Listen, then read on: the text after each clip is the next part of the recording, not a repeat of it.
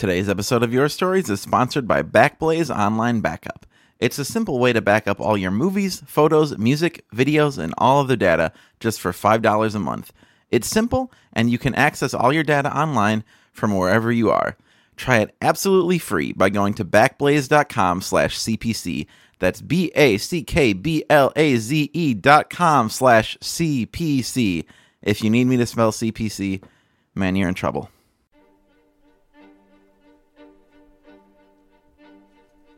Your Stories is a wonderful opportunity to share all the highs and lows of being a nerd. You know that hobby you have that you don't talk to anyone about? It's a secret you don't like to share because it might make you feel weird. Maybe you're into something different.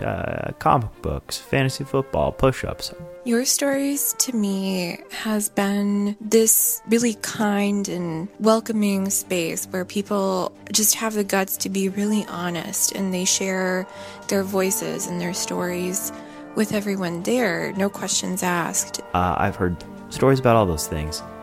Maybe not a lot of push-ups. I maybe haven't heard a lot of stories about push-ups. The Nerdalogs is group therapy meets Toastmasters.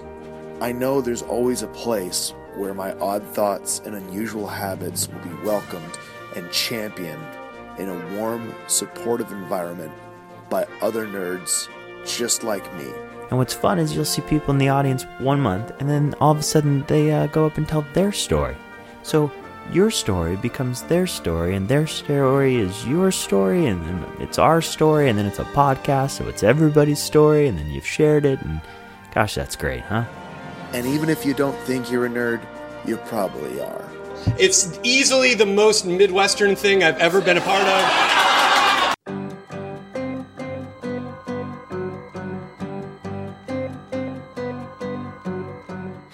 Hi, everybody. I'm Eric Arnault, and this is the Nerdalogs Presents Your Stories podcast with part 2 of our show themed A Fortnight from the Heart. As you may remember from last week, Fortnight from the Heart began as a 14-day celebration of power ballads leading up to Valentine's Day in 2016, and since then, I've also used it to celebrate local nonprofit organizations I love. On this week's episode, Fortnight creator Tyler Snodgrass explains its origins, and you'll also get pieces from wonderful storytellers Margot Temeltis, Mike Chuck Bretzliff, and Ashley Keenan, plus music from myself, Dwight Hassler, and Katie Johnston-Smith, playing what else but power ballads. And speaking of local nonprofits, these Fortnight episodes were recorded in the classroom at 826 Shy, a really amazing local organization that helps students find their creative writing voice. You'll hear some of their pieces throughout this episode. They are really, really great. Now, if you want to support their efforts, take a trip to 826shy.org. That's 826chi.org. You can donate to their projects or even pick up some books their students have published. After the show, I bought one called P.S. You Sound Like Someone I Can Trust, which is a collection of handwritten letters between 8th graders on the southwest side and 10th graders on the northwest side, and it's a really cool exploration of analog communication between strangers with seemingly different but not really lives in a digital age. I loved it. So, you might have looked at a calendar and noticed that the actual Fortnight from the Heart is starting in just a couple days here on Thursday. Well, rest assured Your Stories will be participating. From February 1st to 14th, we'll be going daily, diving into our archive for a different story related to love and a different ballady song each day. This will be a chance to revisit some classic, maybe under-the-radar pieces from our 6 years of history, and it should get you in the Valentine's Day mood. I'll also be making a note of what organization I'm spotlighting each day, so if you're looking for people doing good work around Chicago, it'll give you some ideas. So I think that's everything I've got to cover for now. Let's get to the show and check back Thursday for our first Fortnight from the Heart installment.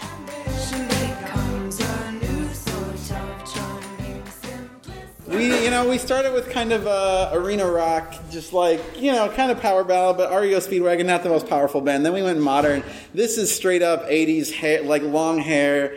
Me and Dwight are both really pushing on this song, so please be forgiving because we're going to go for it, y'all. 2018 is the year of going for it. This is by a man, so the album's called New Jersey, also the state where he's from. It's not Bruce Springsteen. You guys know who it is.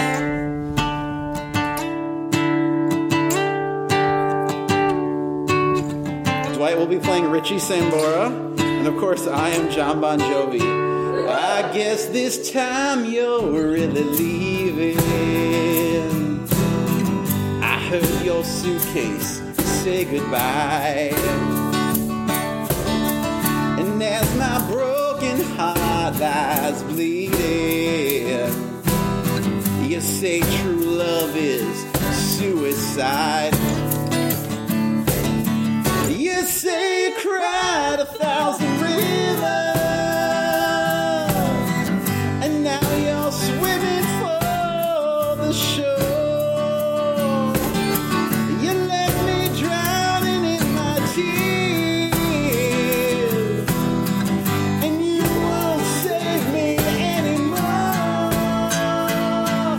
I'm praying to God you give me one more chance, girl. I'll be there for you. These 5 words I swear to you. When you breathe, I wanna be there for you. I'll be there for you. I live and I die for you. Steal the sun from the sky for you. Words can't say what love can do.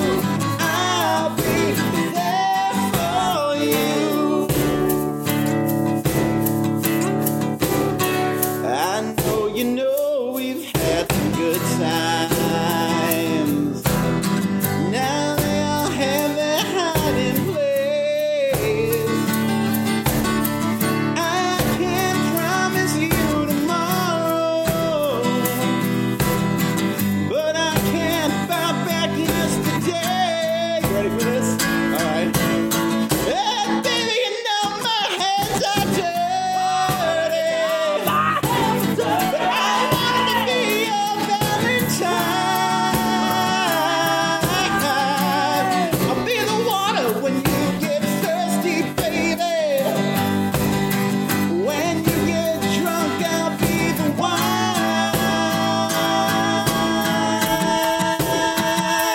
Oh, I'll be there for you.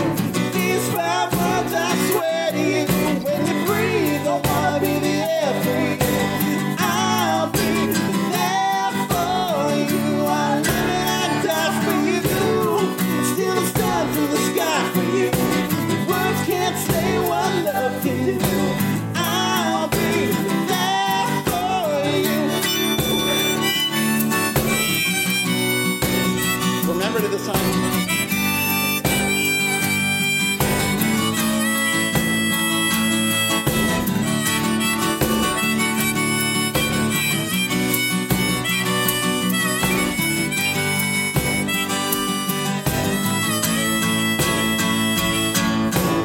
And I wasn't there when you were happy.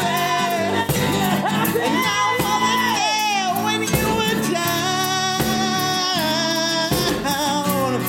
I didn't mean to miss your birthday, baby. I wish I'd seen you blow those candles out.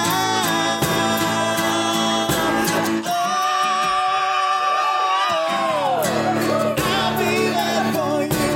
These 5 words I swear to you. When you breathe, I wanna be the air for you.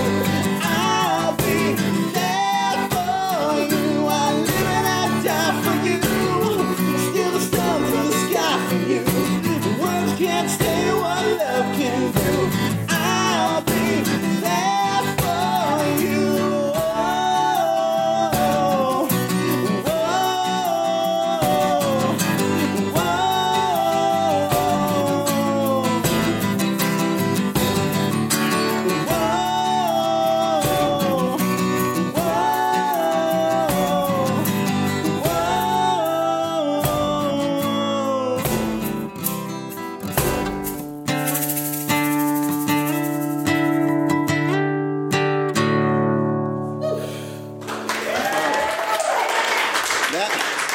That song makes me sweat.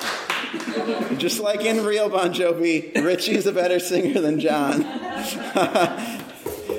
Katie, Bon Jovi and Bon Jovi. come on back. Yeah, John's the I'm the Bon Jovi in this band. Yeah.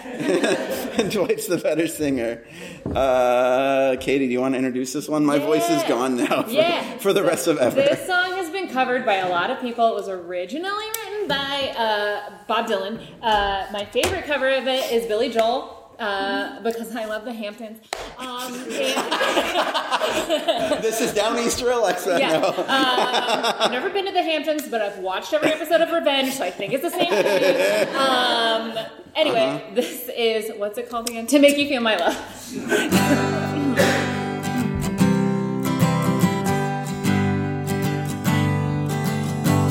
When the rain is blowing in your face and the whole world is on your case, I would offer you a warm embrace to make you feel my love. When the evening shadows and the stars appear, and there is no one who would dry your tears, I could hold you for a million years to make you feel my love. I know you haven't made your mind up yet, but I would never do you wrong. I've known it from the moment that we met. No doubt in my mind where you belong. I go hungry, I go black and blue. I go crawling down the avenue. There is nothing that I wouldn't do to make you feel my love. The storms are raging on the rolling sea, and on the highway of regret, the winds of change are blowing wild and free. You ain't seen nothing like me. I can make you happy, make your dreams come true. There is nothing that I wouldn't do. Go to the ends of the earth for you to make you feel my love. There is nothing that I would not do to make you feel my love. Katie. Thank you. Now I need to look at my phone and see who's next because I forgot. Thanks for sticking around, everybody. Hope you enjoyed the front of the store here. It's really cool, and I'm going to buy some stuff. Okay, great. I've got it now. So coming up next, oh man, such a treat to have this woman here. Only, I think, her third time, but the first two were just real stunners, and I wish you would come do this show more. She is a teacher at National Louis University, specializing in first generation college students, right? Which is super awesome. She's a really great essayist and improviser and comedian in her own right. Please welcome Margot Temeltis.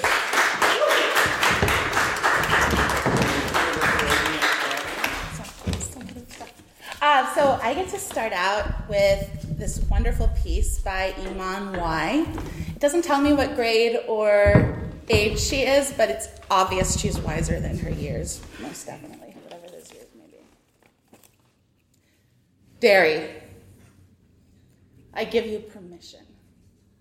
Wreck my stomach, so long as I can have the pleasure of pulling apart your stringy mozzarella sticks. I prefer not to have you in your weakened, limp, room temperature state, but I will still nurture you and pull you apart with care. I will tentatively bite into the waxy skin of your round, full, brie figure, always temporarily forgetting if it's edible.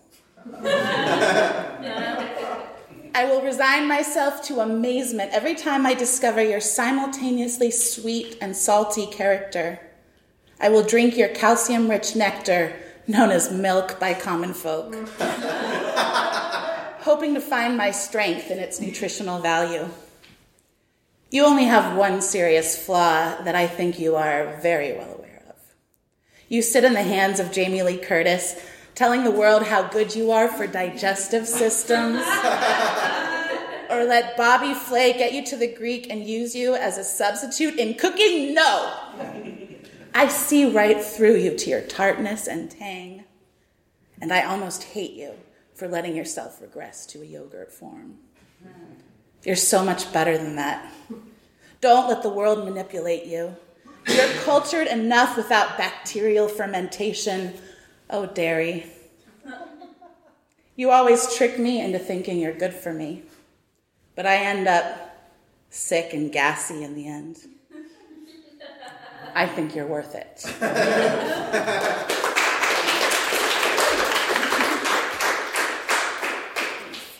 This is the first part of a much longer piece.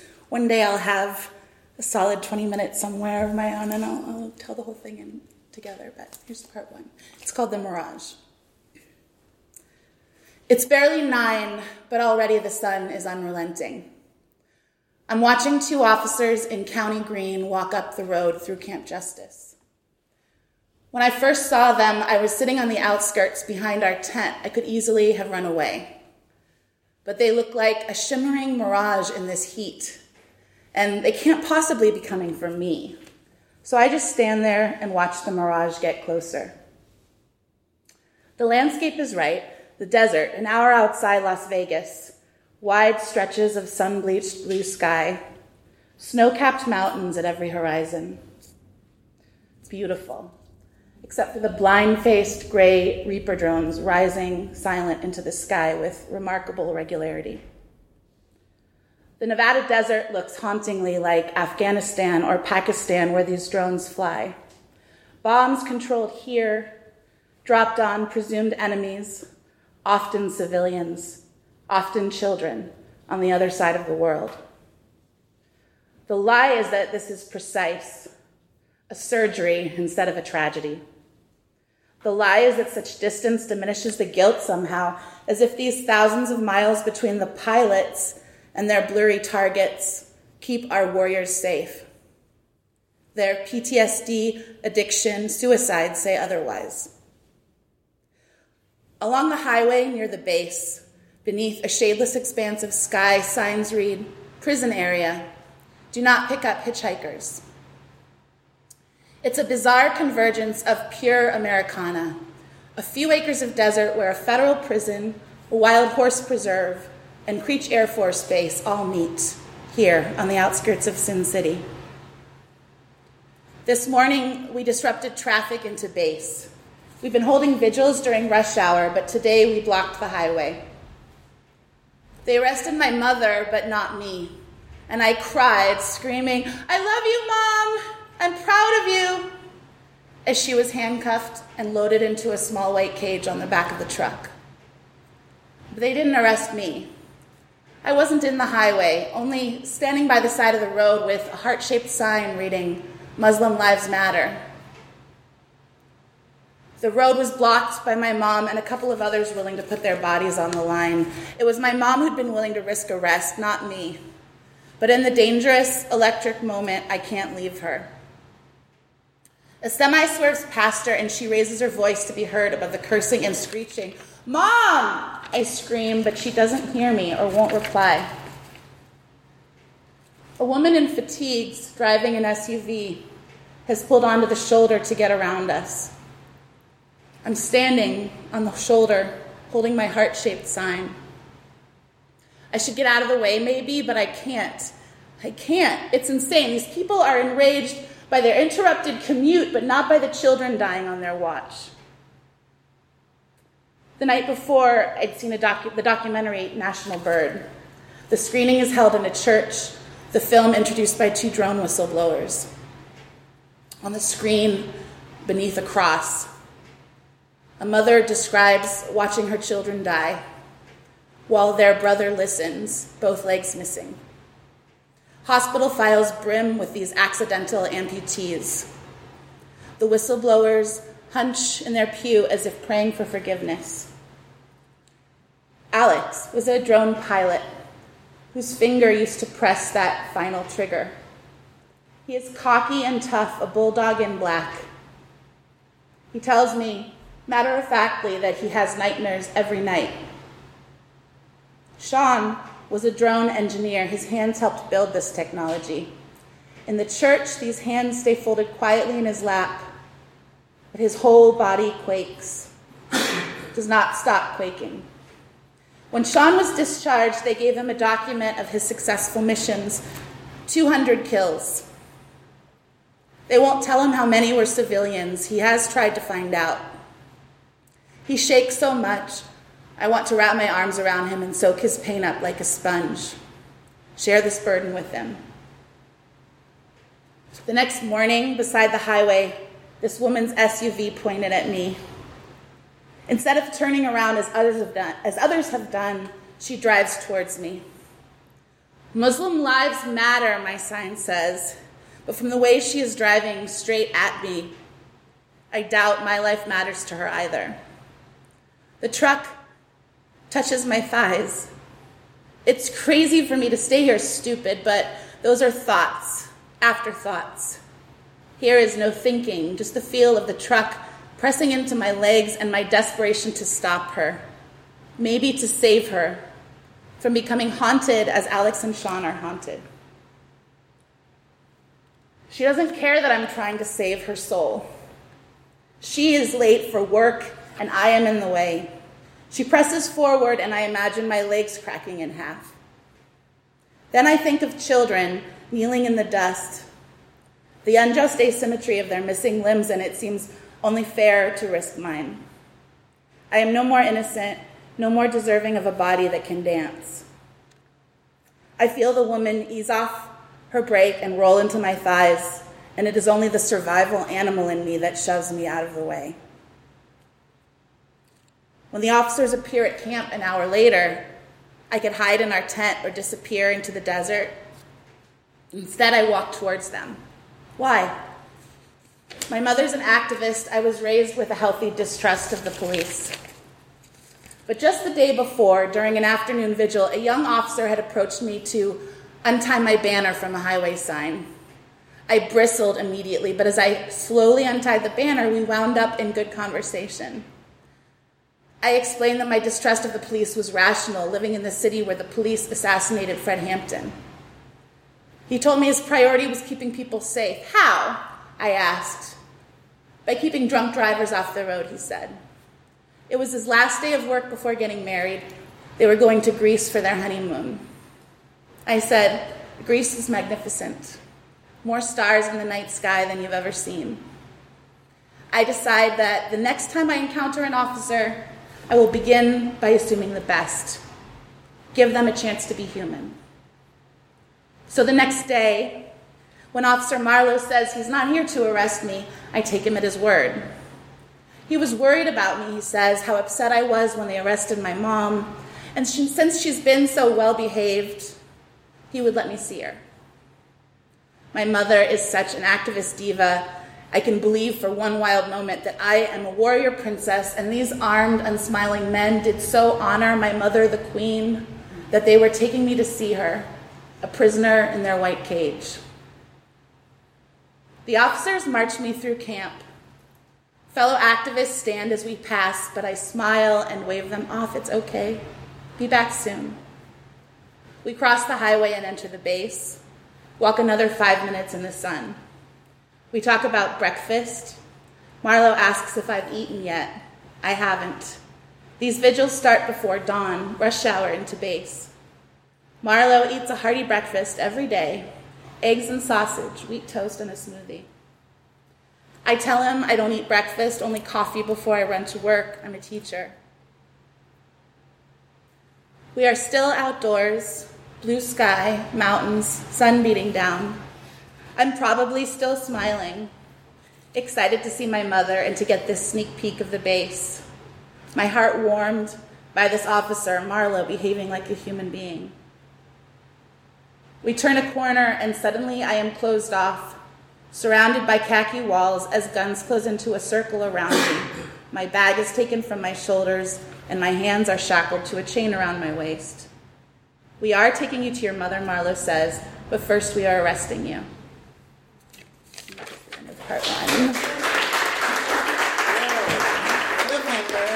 Well, Margot can help us, everybody. Who wants to give Margot a full 20 minutes sometimes so we can get all of that? Good Lord. That was great.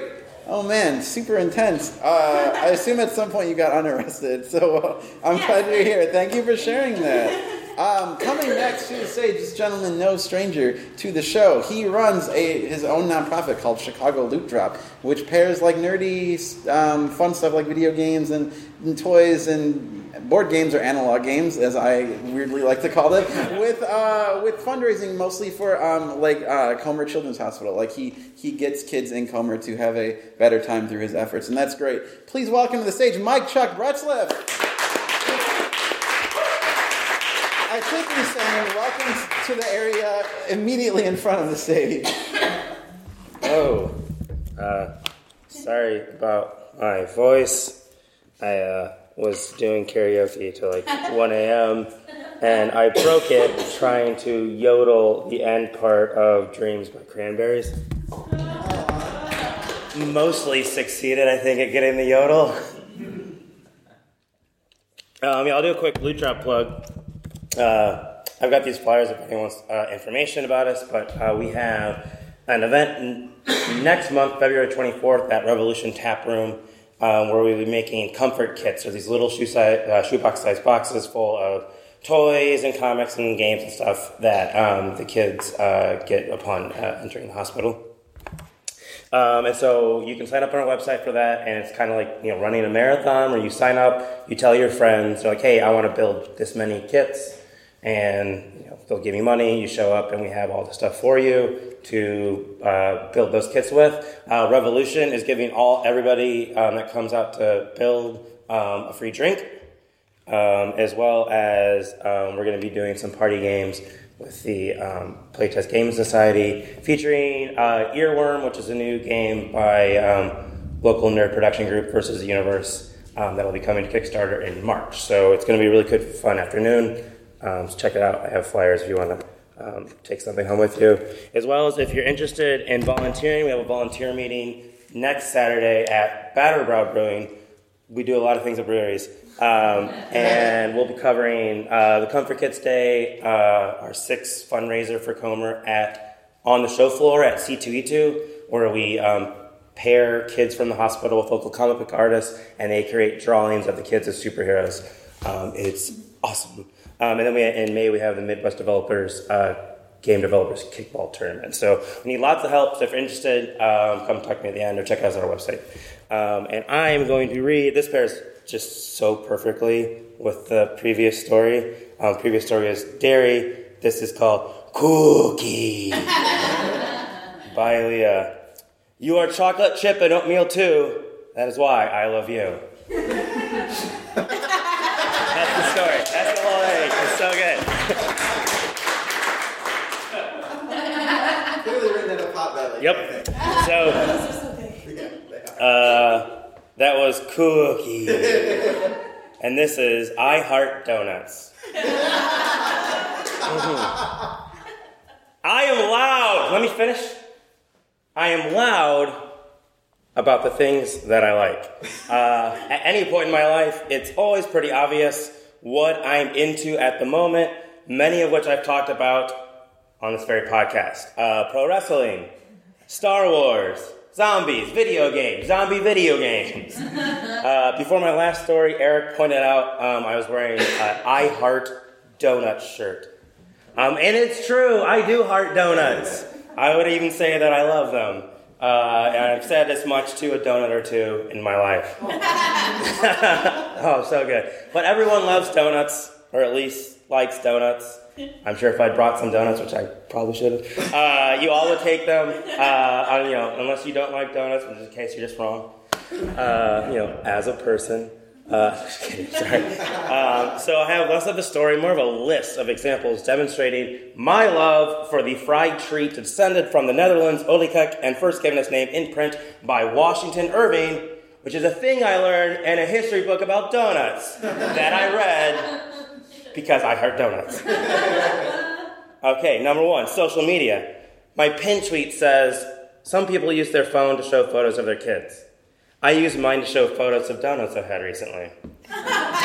Eric actually has described my Instagram account as food porn, but of just donuts. If anybody wants to see them, I can show you the donuts I got just yesterday from Long Mini Eagle for the pre-women's March brunch. They're great. That pin tweet is also what's on my dating profile, and I sometimes wonder I'd get more swipe rights if I changed it to I'll make you donuts in the morning. But more on making donuts at the end. 2, mind map. Anywhere I go, if I discover they have a donut that I haven't tried before, I will get that donut. My dad is actually the same way, but with hot dogs. And in fact, when I was home for the holidays, he was telling me all about a new gas station with really good hot dogs. Good to know. Gonna pass on the gas station hot dog. But eating all these donuts and all these different places means I have like a mind map, so I'm always aware where the closest place is for me to get a donut, especially in Chicago, and I'm pretty sure it's just up at Wormhole. You can get those gluten-free donuts from Fritz Bakery or something like that. Anyway, so when I go anywhere, my mind map activates and lets me know, hey, if you take the slightly longer route, you can get a donut. Which is why when I decided to do a donut crawl for my upcoming birthday in March, it took me less than 10 seconds to plan. Starting at the Davis Tea on Michigan and Randolph, because you gotta have a walking tea, and also a tea paired with a donut is what is known as a chuck. It's a thing, tell your friends. Starting at Davis Tea, we'll go next door to the brand new Stands, then we'll walk down Randolph to Do-Right, which is my favorite donut shop, then north across the river to Donut Vault, then up to Hubbard to Fire Cakes, where the crawl will sadly stop because the Glazed Infused down the block just closed along with all the others. But wait! There's more. If we're lucky, the Beaver Donuts truck will be nearby, making a nice little 5-shop crawl. And I thought of that pretty instantaneously. 3, donut tourism. Okay, so don't forget that chucks are things, tell your friends. But donut tourism is also a thing. At least I think it is, because I always check out donut shops when I travel. When I went to New York a couple years ago, I picked an Airbnb specifically because of its proximity to a donut shop I wanted to check out. Later on that trip, I saw Sleep No More, which is a play where you wander through it as it takes place across 3 or 4 stories in a warehouse. It's amazing. You should go, though it's a bit overwhelming, and so afterwards, I needed to sit and have a tea to collect my thoughts. Looking at my phone, it suggested a place with tea and donuts. Shut up, phone. You don't know me. Number 4, donuts are a social food. Mary Beth Smith of the Nerdologs apparently texts a photo to someone, I think it's maybe Chris Geiger, every time she eats pizza. Is that right? And Kevin. And Kevin? Okay. Is she still doing that? Yes. Wonderful. Okay, so this apparently happens a lot. I started to do that with donuts, for a friend with donuts, and I stopped because it made me too aware of how often I was eating donuts. So I actually had to make a donuts are a social food rule, only just to cut down a little bit. As more shops open, and there are a lot now, like my mind map was just constantly telling me I was near a shop, just always near a shop now. So something had to be done. Number 5, Donut Fest. The 5th Donut Fest is next weekend. I've been to all of them. At this point, I can visit all the tables, sample all the donuts, and still remain unsated. I'm a pro. The key is to drink a lot of water while you go through it. Anyway, it's also the best day of the year because Donut Fest is always the same day as the Royal Rumble, which is a pro wrestling thing. I'm not going to go into it, but I host a Royal Rumble party each year, and we play a game where we try to predict the Royal Rumble's winner. Whoever predicts correctly receives a gift card. A gift card for what? Donuts. I'm really glad you guessed that, otherwise I'm not really doing a good job of telling the story. I also really like tea, and a couple years ago, my church small group surprised me with a high tea for my birthday. And when we were done with the tea, they brought out a tower of donuts with candles and little WWE figures on it. So we called it high tea, low class, which is a pretty good summary of me. And then number 6, my parents. I don't just eat donuts, as I mentioned earlier, I also make donuts. When I was very young, my dad would fry donuts on church camping trips with a Kmart brand fryer, back when Kmart had appliances, that later came into my possession and got me started frying donuts on my own. The donuts my dad makes are just, write this down, it's super simple. The donuts my dad makes are just biscuit rolls with a hole poked in the middle, fried, if you need to know, fried at 375 degrees, and then covered in cinnamon sugar or powdered sugar. They're very simple, but they're delicious, especially when they come right out of the fryer. In college, I have tons of friends over to my parents' house, which was just a town over, and my dad would make hundreds of these little donuts in one night. Over the years, it got competitive, and so there was a record for the most eaten in one night. Would anyone like to guess what that record stands at? And it's never going away. It seems impossible. 141. Well, okay, no, wow, okay, that's really high. 60? Well, you guys went way over. I thought maybe like 12, like a dozen. No, 60. Okay, 60 little donuts. Towards the end, the record setter was drinking water while eating because he had no saliva left. Yeah, his name was Matt. He went by Guati because he's from Guatemala. Which, like, I'm only including this because as I was writing this story, I'm like, that's a weird thing to do. Like, I can't imagine going to, like, Paris and introducing myself as America. I feel like that'd be really weird. Especially when my name is Mike Chuck, which already causes a lot of confusion. So I still have donut parties where it's just me frying donuts. So I've moved on past my dad's simple donuts to making all kinds where I make the dough and the glazes myself. For the longest time, these little donuts my dad made are where I thought my love of donuts started. I only fairly recently learned that no, that is not where my love started. It started long before then, because when my mom was pregnant with me, my brother and sister were 3 and 2 years old, respectively. Going in for checkups was the only break from a house of toddlers that my mom had. So she would extend those breaks by stopping at Ye Olde Donut Shop in Champaign-Urbana. So it turns out I was born this way. Thanks. I had some of his donuts recently. Right before Christmas, he made these chocolate donuts with like a mint glaze, and then he like chopped those Andes mints in half and put them on top of the donuts, and he put them on right as the donuts came out of the fryer, so like the Andes melted on top of the donuts. Oh man, that was awesome. Thank you, Mike Chuck. I'm going to be running Secret Hitler at that Comfort Kit event. So if you guys want to suss out Nazis, it's good practice. So come help make Comfort Kits, and then we'll play games together. We have 2 more storytellers tonight, starting with a woman who was on our show last month, our 6th anniversary show. She's probably getting tired of us at this point, but I know we're not tired of her. She is a great improviser. She runs a show called The Strange Hour. She runs a show called Bring Your Own Diary, where people improvise scenes based on diary readings, which is very, very good. Please welcome Ashley Keenan. Are you tired of us yet, Ashley? No? Okay. Not yet. One more. Okay, so for those of you who may be fearing the future, feeling a little bit of discomfort, I have a piece written by one of the 826 kids that will hopefully bring you some peace. I read it and it really touched me. It reminded me that love isn't a lesson, it's something you're born with and you lose. So hopefully this makes you feel more happy. Okay, this is by David R. It's called Coming Out. I remember when I came out to my parents, friends, and teachers. The moment wasn't easy, yet I did it. I remember it was late afternoon, and I had told my parents that I had something to tell them. I remember my little brother and sister play fighting in a room far away. I sat down at the kitchen table. It was just my mom, dad, and me. I looked at them, but the fear of being pushed away made me look down. 7 minutes passed, and it was all quiet until I got up and headed to my room. I took a deep breath. I could hear mumbling in the kitchen. I could smell hot tea all the way up in my room. I stepped out and told my parents, "I'm gay!" I was thinking that they would not be accepting of it. I walked away. But as I did, they said, "We love you no matter who you are. We love you because you're you." My life in that moment changed. The only thing that was left for me to do was tell my friends.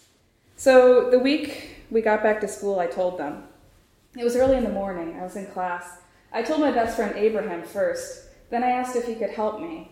Abraham is gay too. I remember the exact words he said. He smiled at me with this perfect smile in his green eyes. "Don't worry, David. I'm going to help you. I won't leave you alone on this. You deserve to be who you are."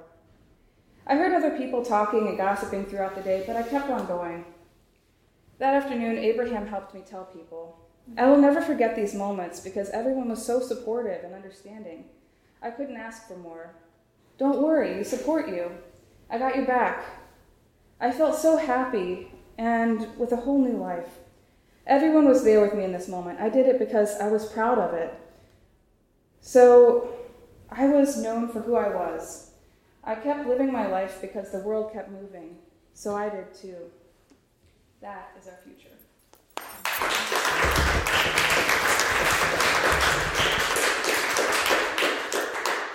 Okay, so I have a piece for you that's a downer because that's what I do.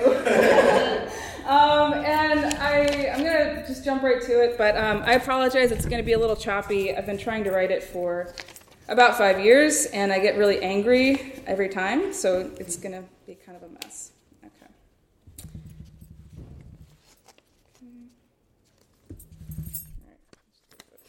Okay. 5 years ago, I met a woman who would change my life forever.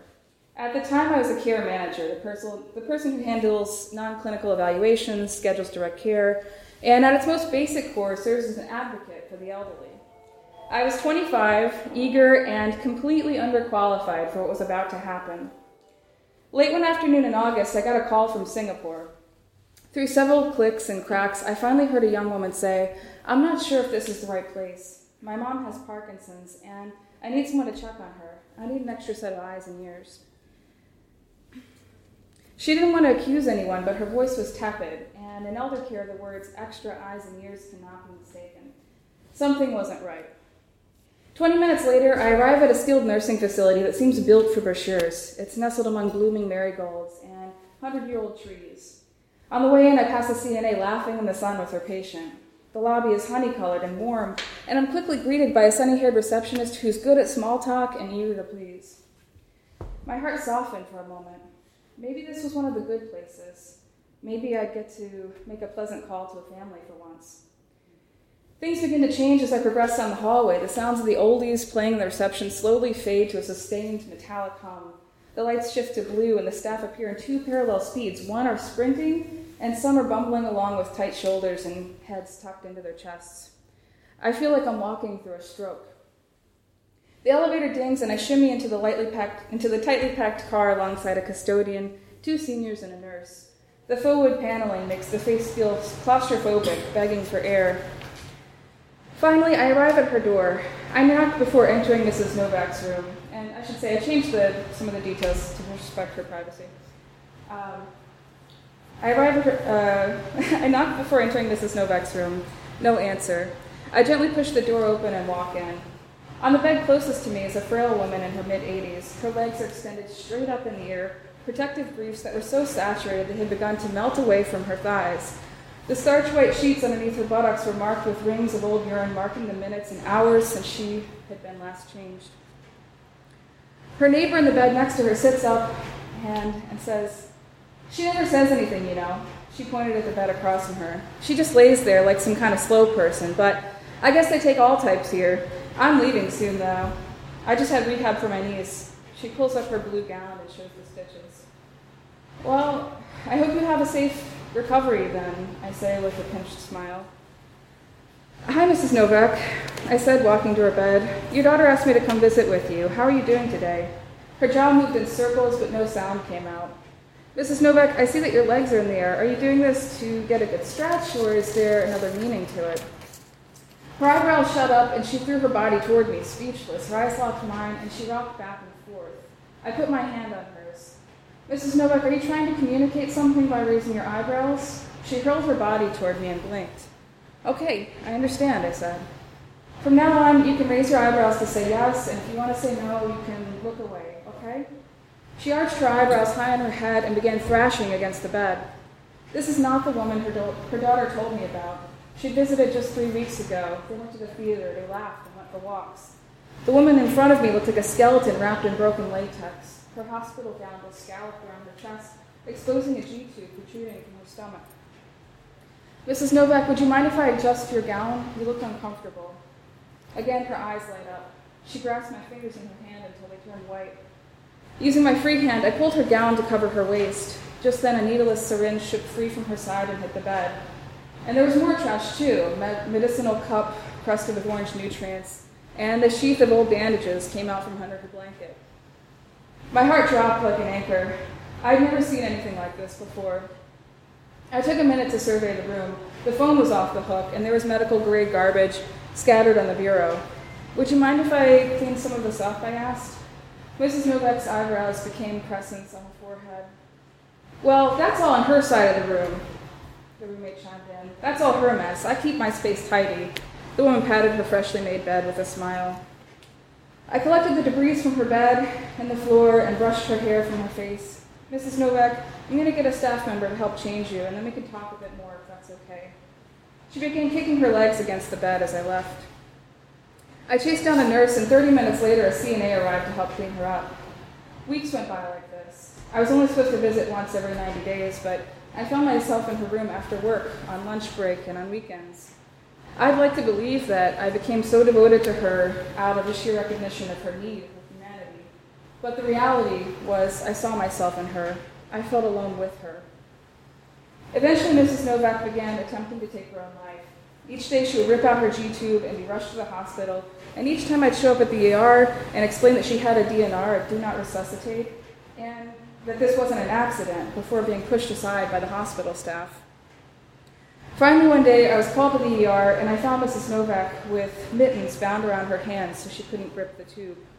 I'm sorry, I told her. I took out some lavender oil and rubbed it on her temples. Mrs. Novak, I just want to make sure I understand so I can help you better. Are you doing this on purpose? She hammered her legs against the bed and met my eyes with a stare of desperation. Are you trying to kill yourself? Her eyebrows stood high on her head, and she made an unblinking plea with me. I understand. I'll do everything I can, I said. Just then, the doctor emerges with tools to put her G-tube back in. Hi, I just wanted to reaffirm that Mrs. Novak has a DNR. Are you her daughter? No, I'm her care manager and her friend. Well, I'm sorry, she doesn't have the bracelet on, and I can't follow any directives without proper documentation. She's in a skilled nursing facility just up the street. They have it on file. I'm sorry, but I really can't do anything about it unless the hospital has it present at this moment. Two nurses swipe through the curtain. We'll grab her legs, they say. The doctor presses a tube against her stomach as the nurses hold her down. Suddenly, she begins flailing with all her might. Her foot knocked against the nurse's face, and her hand swiped over her stomach so she can push away the doctor. Secure her arms, he shouted. The nurses dropped her legs and bound her arms instead. I'm so sorry, Mrs. Novak. I'm so sorry, I said. Her legs kept firing against the bed as the doctor struggled with the tube. Grab her legs, he said, pointing at me. Grab her legs or she could really be hurt. In a panic, I held her legs down, and she began shaking, her head no and pounding it against the bed. I'm so sorry, I cried. In 5 minutes, the procedure was done. After her 5th attempt, she moved to an advanced care facility in my neighborhood. I visited with her as much as I could. Finally, on her 85th birthday, I decided to give her a surprise party. I hired a classical guitarist to play Spanish love songs, and I brought in pastels and charcoal so we could draw together. I gave her a gentle massage with essential oils, did her makeup, and we began to sketch as the soft, sweet sounds of romanza filled the room. She lifted her finger and played conductor for a moment, and then took the charcoal and drew a long black mark across the page. I handed her a blue pastel, and she made 2 wobbly loops in the shape of a lily. When I left that day, my heart was full. I kissed her forehead and promised to check in on her the next day. The next morning, I arrived at work full of sunshine and optimism, thinking I could still make a difference. Then my boss came in and told me that she passed in the night. For years, I carried her story with me like a shadow sewn to my skeleton. I can't stop thinking about it when I'm on the train, when I'm rushing to work. I think about her on holidays and when I have long bouts of depression. For several years, I was haunted by her ending. I was bound with should-haves and could-haves, but finally I realized that my memory could not be served by her memory could not be served by inaction. With self-pity and anger, I decided to put my remorse into action. In 2015, I began volunteering with an organization called Little Brothers Friends of the Elderly. This organization provides meals, companionship, and a sense of belonging to isolated seniors. This organization is more than eyes and ears. They are hearts and hands. They're community builders. They are light for those left in the shadows. They are a voice sung in chorus. You are seen, you are heard, you matter, and you belong. I wonder if things would have been different if she'd heard that message. You belong. You belong. Thank you. Thanks for tuning, everybody. Wow. All right.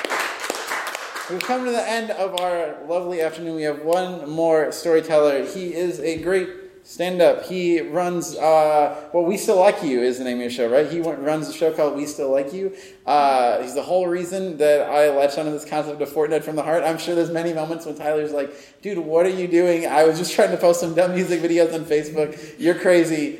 I am crazy. I admit it. But this is really cool. I'm glad that this is where we've come. Please put your hands together for Mr. Tyler Snodgrass. Oh, man. This is so weird, but so cool. So I wrote a Fortnight from the Heart on a blog that now does not exist because there were too many embarrassingly uncomedic comedy essays that I wrote on it. So had to go. But I wrote it on there and shared it to Facebook. And I think Eric is the only person who was like, yes. I think you were the only one on board.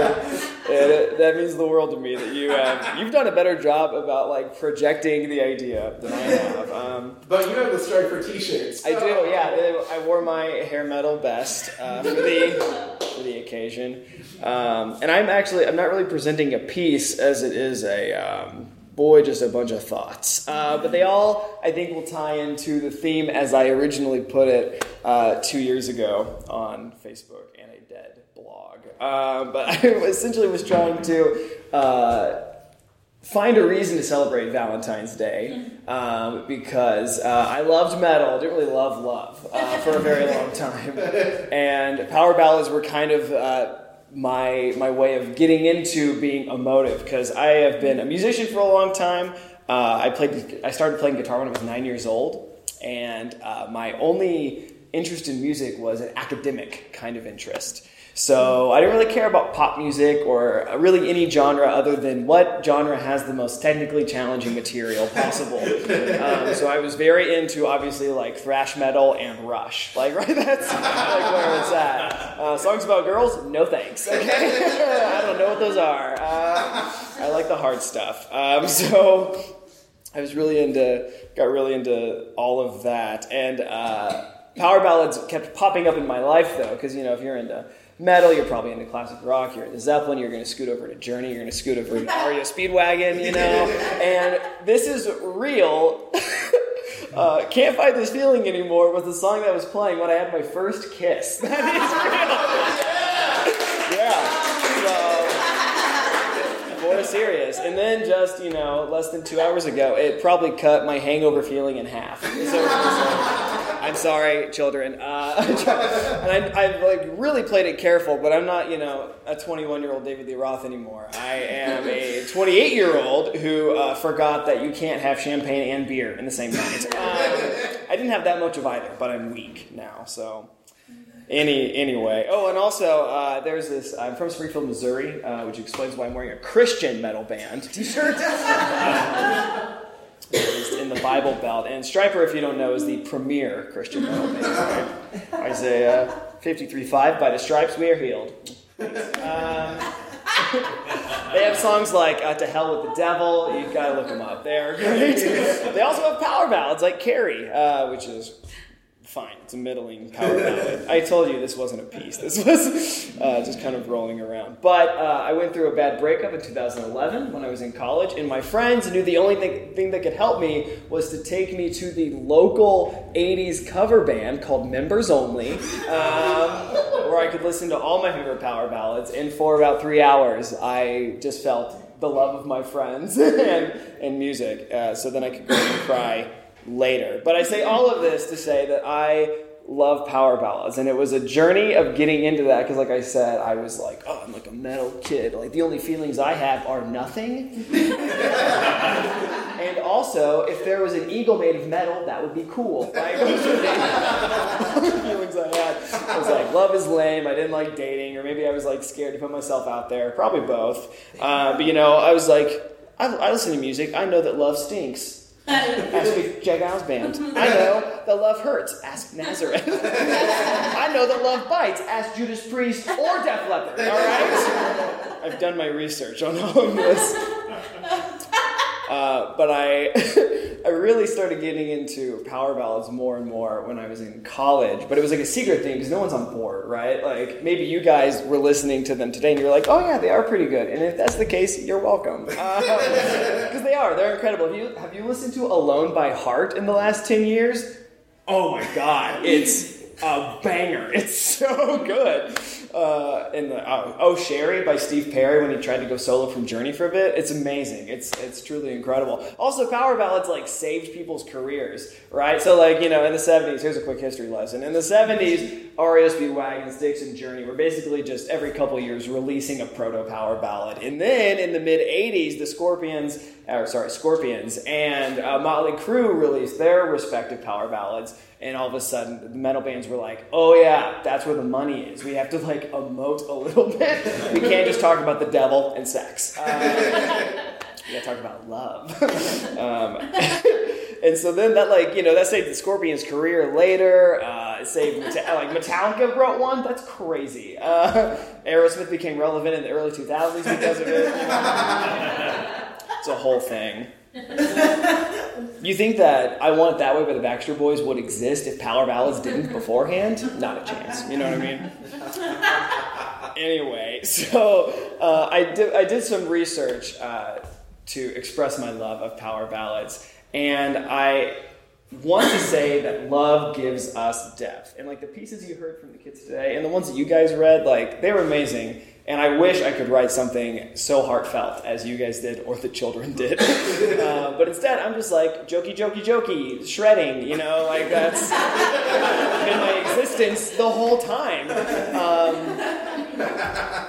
But I've tried to dabble in love, and I think it has given me depth. Just like it's given depth to bands who have written albums with these titles, and none of these album titles are made up.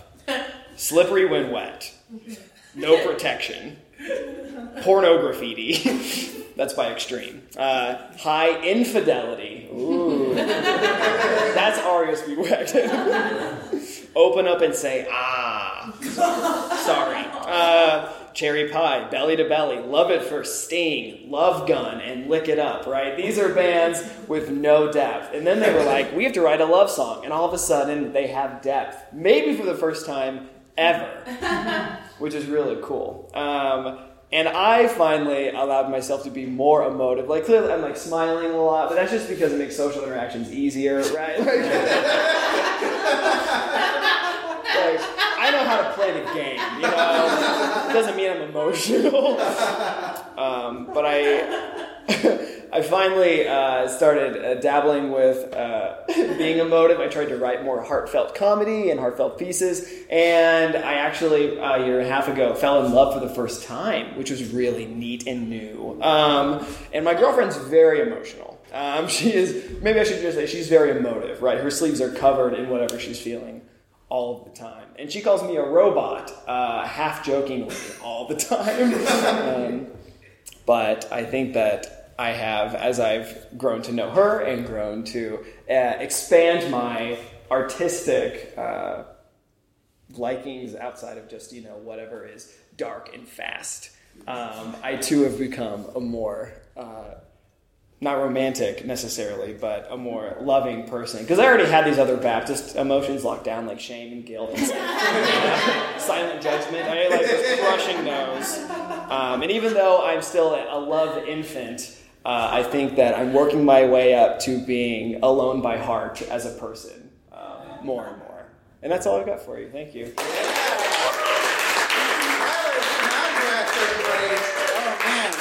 That's awesome. Thank you for sharing that. Look, we had an emotional journey through power ballads. It's what I always dreamed. Katie, Dwight, you want to come back up? Yeah. So I will say that, yeah, kind of similarly to Tyler, like at this show years ago, Mary Beth Smith said something really profound, which is that art kind of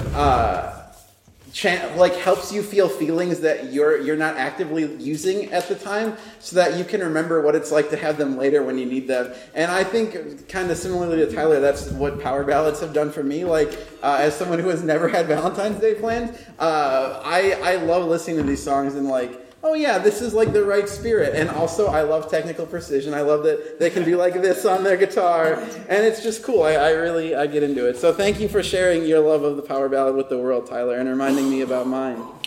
Yeah, give it up to everybody who spoke tonight. You were also great. Also, 826, man, 826 Shy, so good. Please donate some money, pick up something at the store. We really appreciate them and their efforts. And so this is a podcast that comes out every Monday. You'll hear half of today's show tomorrow. You'll hear the other half in a week from tomorrow. Like I said, we're doing a pop-up model this year. So next month we're at Logan Theater featuring special guest Potterotica, which is a Harry Potter erotica podcast. Children, you can't come to that one. In 2 months we're at Challengers Comics with the podcast Marty and Sarah Love Wrestling, and also Colt Cabana, who is kind of like a wrestling sensation. So that's going to be fun. And we're going to take you out. Are we all going to stand for this? I think we are. This is a Celine Dion song you cannot sit for. I was going to say, so this is written by Jim Steinman, Meatloaf's longtime partner. And Meatloaf has a version, but darn if Celine didn't knock it out of the park. I danced to this for my first ballet recital as an 8-year-old child. Really? Yeah, it was an edited version. Ooh. It wasn't so sexual. Give it up for Katie and Dwight. They're going to really go for it on the show.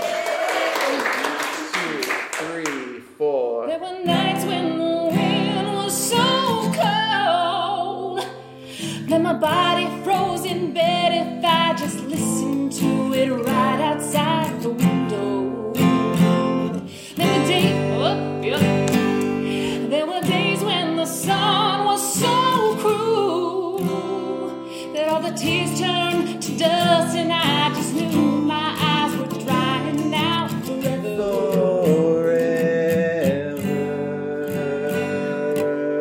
I finished crying in the instant that you left, and I can't remember where, when, or how, and I banished every memory you and I had ever made.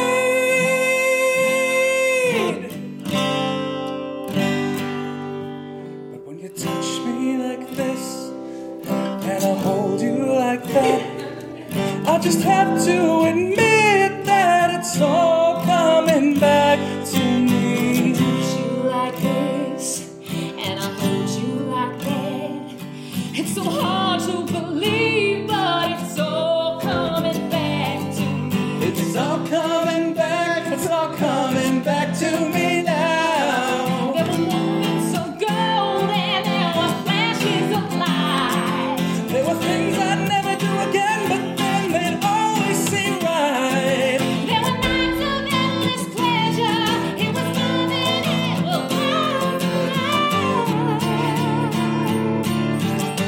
Baby, baby, if I kiss you like this, and if you whisper like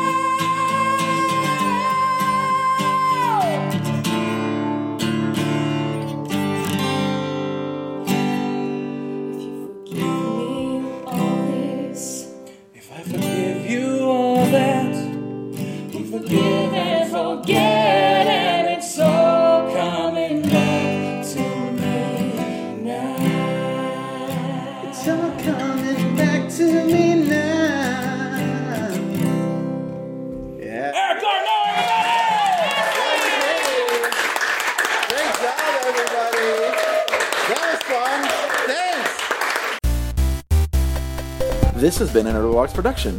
If you'd like to help make more things like this, please visit patreon.com/nerdologues to donate today, and go to www.nerdologues.com for more cool stuff. Thanks for being awesome! Thank you. I am GrabBot23548X.